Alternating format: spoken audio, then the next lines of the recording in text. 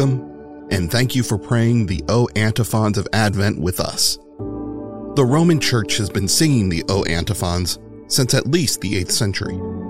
The O Antiphons accompany the Magnificat canticle of evening prayer from December 17th through the 23rd.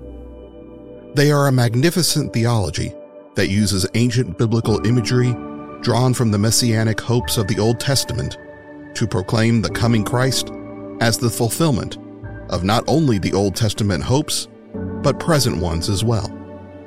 Their repeated use of the imperative, "Come," embodies the longing of all for the divine Messiah. The antiphon will first be read in English and then sung in Latin by the Schola from St. Mary's Seminary. Today's antiphon comes from the evening prayer for December 18th.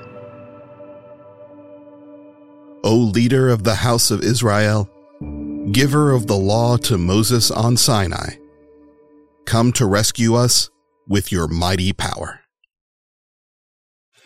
O Adonai, et dux domus Israel, qui moisi in igne flamerubi, apparuisi,